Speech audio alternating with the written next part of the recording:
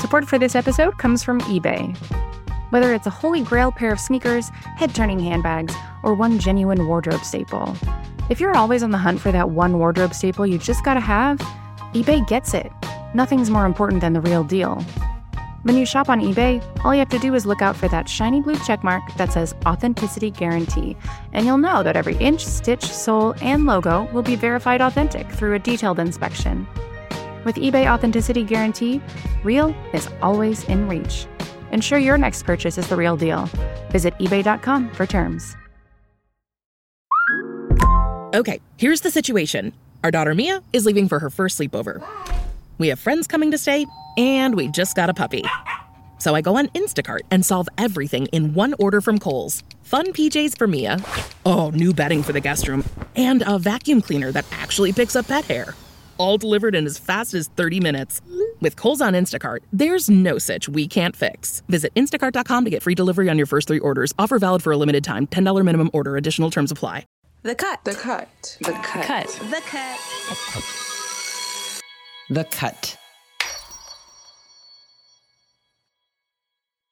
It was the first day of June in Los Angeles. Right as LA was coming out of lockdown, before they went back into lockdown, so there was like this brief moment where people were coming out of their houses after a few months of sitting at home. And as soon as journalist Michelle Luke stepped outside her house, she walked like 3 blocks, and suddenly she was swarmed. Surrounded from all sides by hundreds of people. And this is LA, so that meant that, 1, this was an unusual amount of pedestrians, and 2, everyone was really, really well dressed. And I was like, wait, this literally feels like a music festival. Like this kind of energy with all of these looks, like there were so many amazing looks coming out, and the signs were super funny. But it wasn't a festival.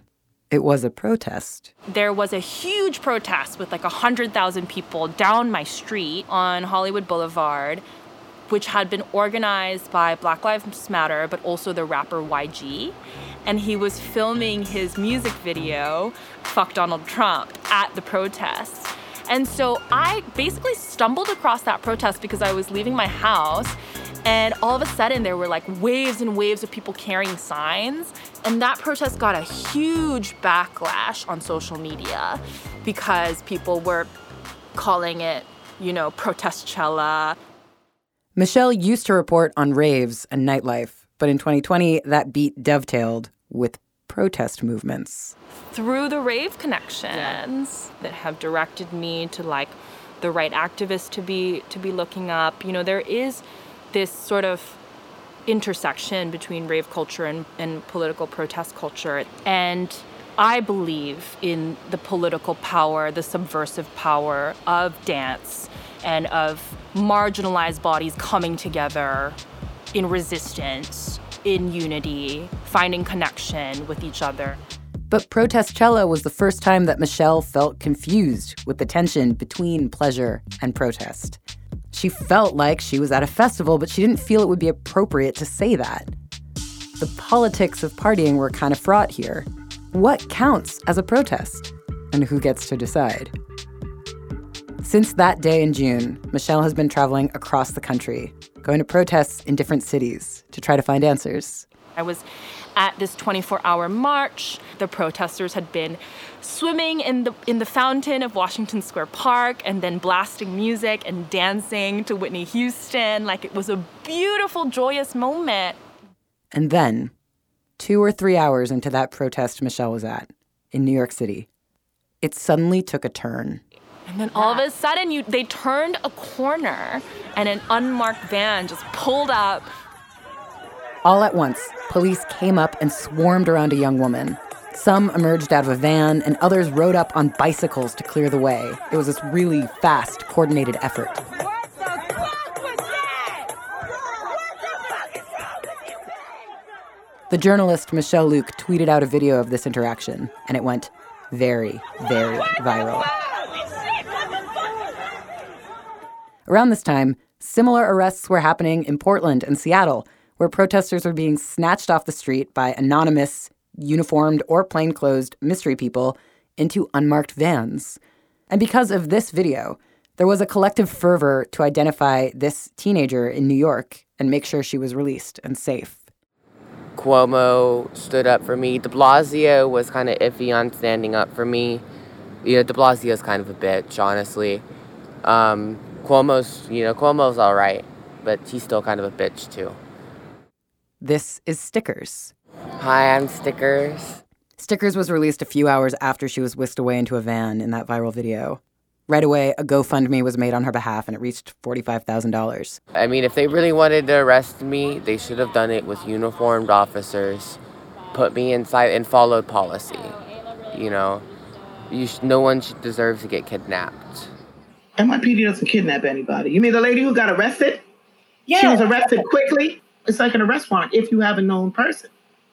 All you got to do is see them, grab them. Detective Felicia Richards is the president of the NYPD Guardians Association, the first Black fraternal organization within the police department. Detective Richards wasn't there on the scene when Stickers was arrested, but of course, she knew about it. This is the person who had been spraying all of the CCTV. The logic that the police gave for this encounter was that in late June, during an occupation of City Hall, Stickers had spray painted a bunch of surveillance cameras. This woman disabled that camera by spraying spray paint on it. So that's that type of reckless behavior and damage to property, to the police property. Are we really going to use that force for, some fucking teenager with a can of, with paint? Like, come on. Like, are the poor, cops hurt that I covered their cameras? Like, come on. Okay, first of all, she's spraying all of the cameras so that, for what purpose? Everybody was going out on the street to protest, and I just wanted to make sure, nobody they don't, use mass surveillance against the people. So Stickers knew what she was doing. She knew there was a warrant out for her. I kind of figured I already knew what they were grabbing me up for. What she did was what they call vandalism, it's called criminal mischief. She's identifiable. Her face was caught on CCTV. They know who she was. And in a crowd, you don't have a lot of time to say, excuse me, we're just coming for her. Ma'am, could you come this way? That doesn't work that way. You didn't identify yourselves. You just grabbed me the fuck up and, didn't read me my rights. I remember I was wearing, this trouser, and so sometimes the straps slip off and my tits are out. So, my tits were out. My hair was all up in my face. I remember I got hit a few times inside the van. It just looked more aggressive. It just looked very aggressive. But at the end of the day, it's a split second to figure out what you want to do. You see her, you grab her, you get her, and you get her out. I mean, it was pretty shitty, but it definitely wasn't the worst I've had or seen or experienced. But it was just shitty. I don't know. When you see a cop in the world, or when you see a cop at a protest, do you yell at them, or are you just gonna do you try to ignore them? What is your approach to the cops now? Oh, I'll still flip them off and say fuck 12. We get it. We know this is the mantra. But there has to be, from the protest, there has to be a plan. What happens next? You cannot push this forward going point to point. There has to be a plan of action in place. I mean, that's an interesting question. Does there need to be a plan of action for it to be a protest? Or is it enough to just want to be out in the street, to cry or to dance or to chant or spray paint without a plan? It's just how can everybody be okay with police beating black people and killing black people and your planet fucking dying and America's a third world country with a Gucci belt. It needs to be organized. If it's going to be organized, let it be organized. What is the end goal? What's the end game? But don't you think that this is just civilians demanding the same degree of perfection from law enforcement that law enforcement is demanding from protesters? What level of perfection are we asking from protesters?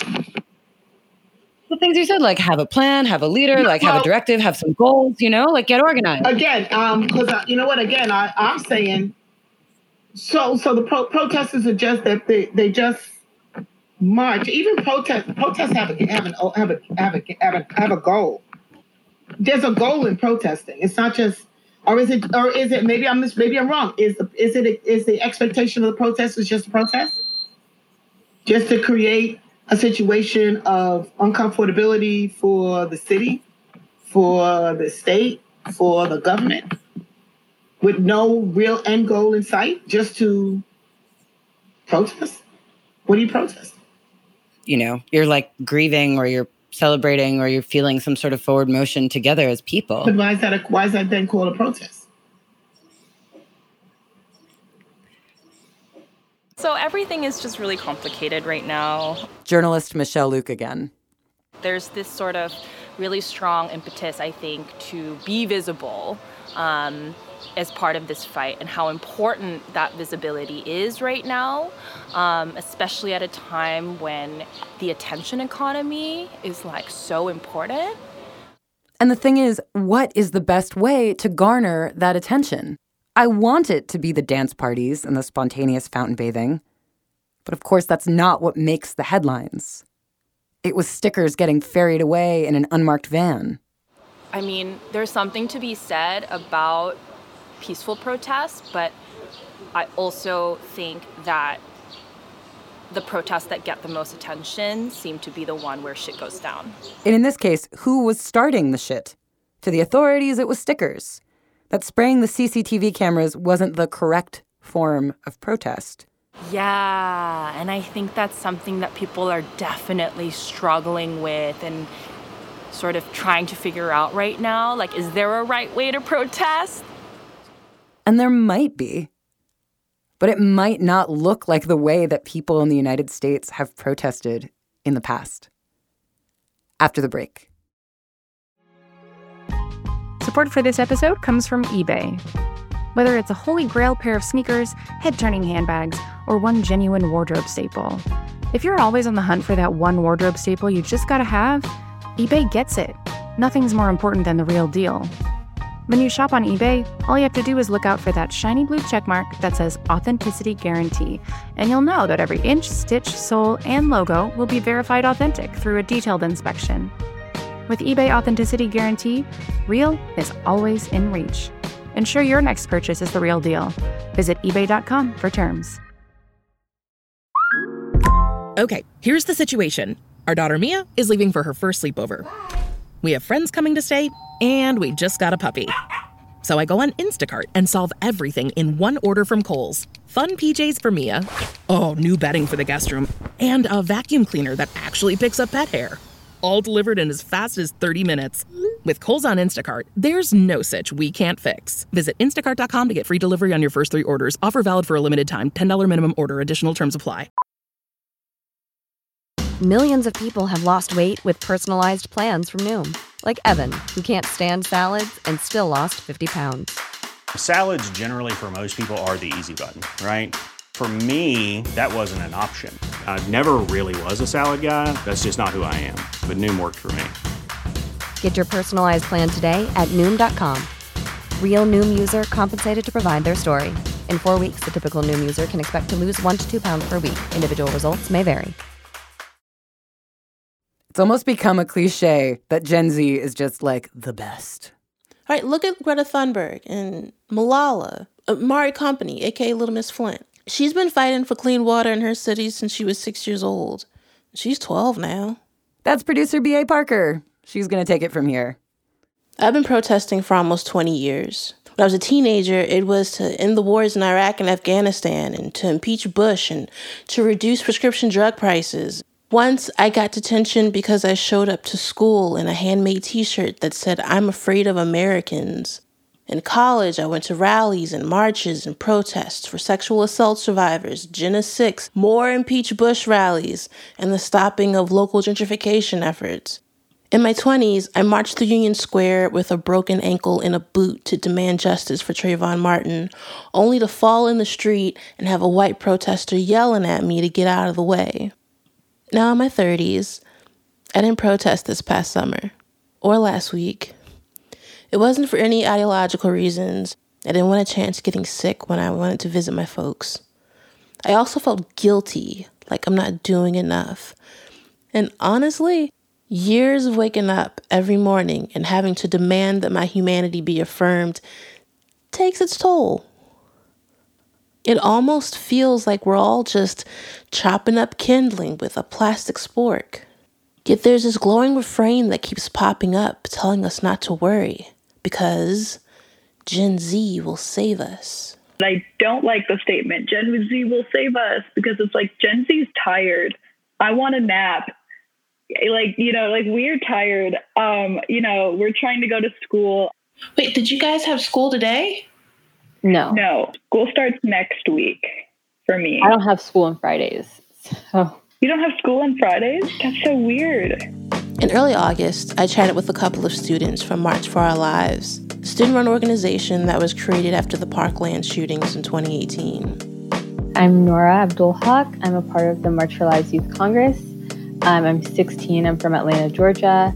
My name is Linnea Stanton. I am the Midwest Regional Organizing Director for March for Our Lives. I'm from Minnesota originally, but I go to school in Milwaukee, Wisconsin. Okay, so Linnea and Nora are in a chain of command.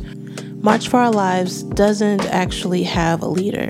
There's a board that comes to a consensus, they agree on their movement's agenda and who does what, and then Linnea is able to pass along those goals to the 8 states that she directs. Instead of everybody trying to go to this one person, you have multiple people who can kind of take on leadership. And that's really where the importance of delegating tasks and creating roles and responsibilities. Which from the outside is hard to sort of grasp. Who's the leader? That's what detractors say about Black Lives Matter and March for Our Lives. There's no Dr. King or Gloria Steinem or Cesar Chavez. How can they be serious without a leader? I mean, from the outside, it all just kind of looks like chaos. I come from a organizing family, but they are very cautious, especially for me as a young Black Muslim hijab-wearing woman. I think the biggest thing for them is for me just to stay in contact with them at all times, just to make sure that, they know that I'm coming home alive. Because I feel like every Black parent has to have the talk with their kid, especially organizing,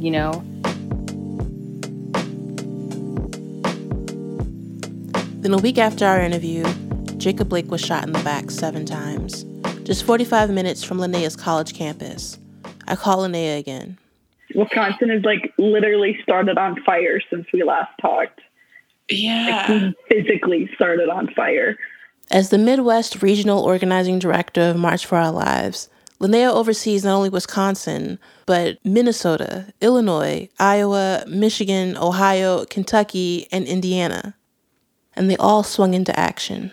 On that Monday, we made over 800 calls, driving about 200 Wisconsin residents, asking them to, having 200 Wisconsin residents calling the Department of Justice and asking them to, arrest and fire the cops who were involved with Jacob Blake's shooting. They called the governor. They called the mayor. They sent emails. We were like, okay, this is our game plan. We're going to do a petition. We're going to do a press conference. We're going to do a digital rally. We're going to do an in-person rally. Great. And then that night is when the white supremacists shot and killed 2 protesters and shot another one. And then so our calls were like, okay, well, now we have to bring in this situation into those list of action items that we had. And I was still kind of amazed at how they could leap into action right away like this. I mean, a one-day news cycle can feel like 3 weeks, and these students have to turn around and react on a dime.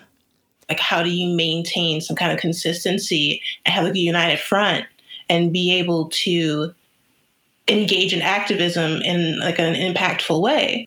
In March of 2019, this man named Marshall Gans came to Parkland and did a organizing retreat thing, and it changed my whole life. Marshall Gans is a political theorist, and he talked to the Parkland student organizers about a radically different way to organize, without a leader. What often happens in movements is that they've experienced as oppressive, and so there's a tendency to say, we don't need structure. Professor Marshall Gans is a senior lecturer at Harvard's Kennedy School of Government. Usually when you say structure, people react right away like, oh, it's a bad word, it's oppressive and all that. All structure is agreements about how we're going to decide things, how we're going to work together, how we're going to hold ourselves accountable, without which you can't really do much. Yeah, but the structure sounds like it takes so long.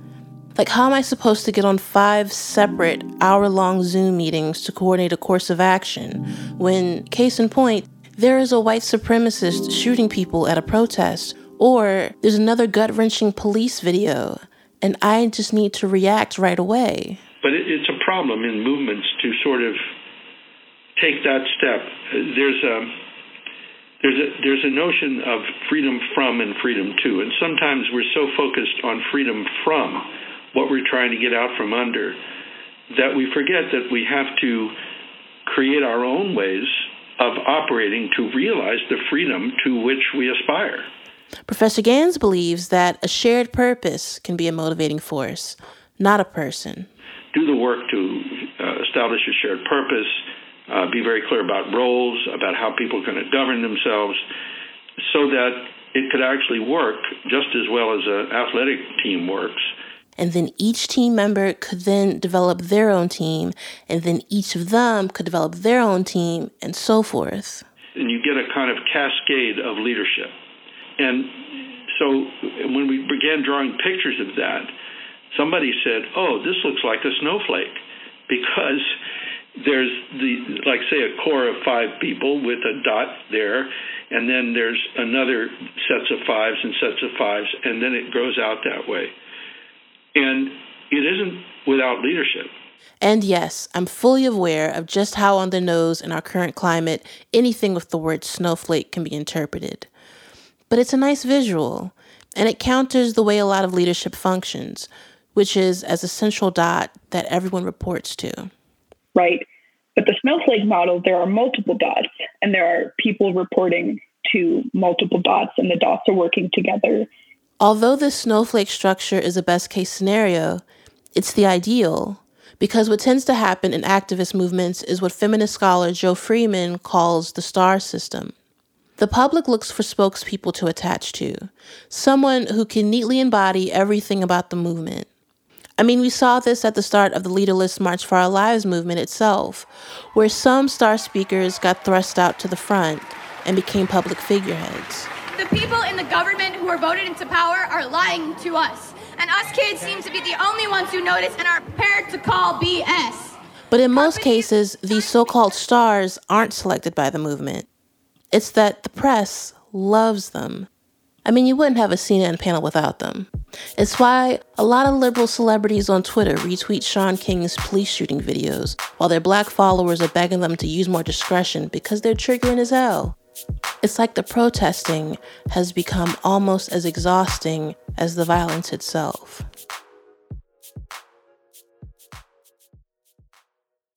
When the Breonna Taylor verdict was announced and people were outraged, once again, always again, even I was masochistic enough to believe some kind of justice would be served, whatever that idea of justice even means anymore. I never truly understood when Fannie Lou Hamer said, "I'm sick and tired of being sick and tired," until this summer. And I finally grasped how far I could be stretched emotionally before I'd be ready to snap. And I'll be honest with y'all, I'm ready. What's happening to marginalized people, myself included, is suffering. Me having to explain my suffering on a podcast is still suffering. Now, I don't fault the New York City detective Richards for wanting protesters to have a plan. We all want a plan. I wish there was a plan. The other night, I Googled to find a definitive guide to being a protester, and I couldn't find one. There is none. There is no right way to grieve and beg for your humanity. And when police officers are the ones regulating how protesters protest, dictating what is correct, what is good trouble, and what isn't, it is a self-eating snake choking its prey. And at the end of the day, protesters are just people. They weren't elected for this. Protesters are being asked what they are protesting for, what they want, what the plan of action is. Literally, for Black Lives Matter and March for Our Lives, it is for the right not to be killed, to live and feel some sense of comfort. And maybe that shouldn't need a plan. Maybe that can look like a dance party.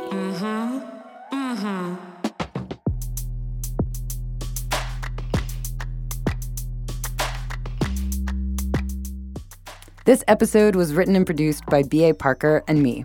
Edited by Allison Behringer. Mixed and scored by Jason Valerio. Special thanks to Karinza Cadenas and Sangeeta Singh Kurtz.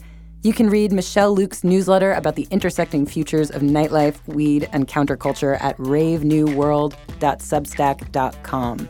Stella Bugbee and Nishat Kurwa are the executive producers. The Cut is made possible by the team at New York Magazine. Subscribe today to support their work at thecut.com/subscribe. I'm Avery Trufelman. Thanks for listening.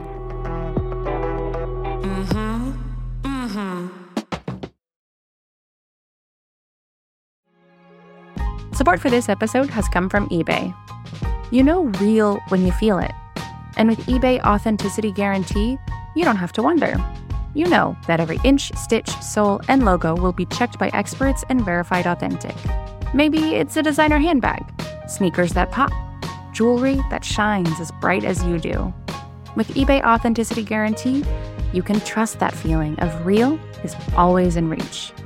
Ensure your next purchase is the real deal. Visit ebay.com for terms.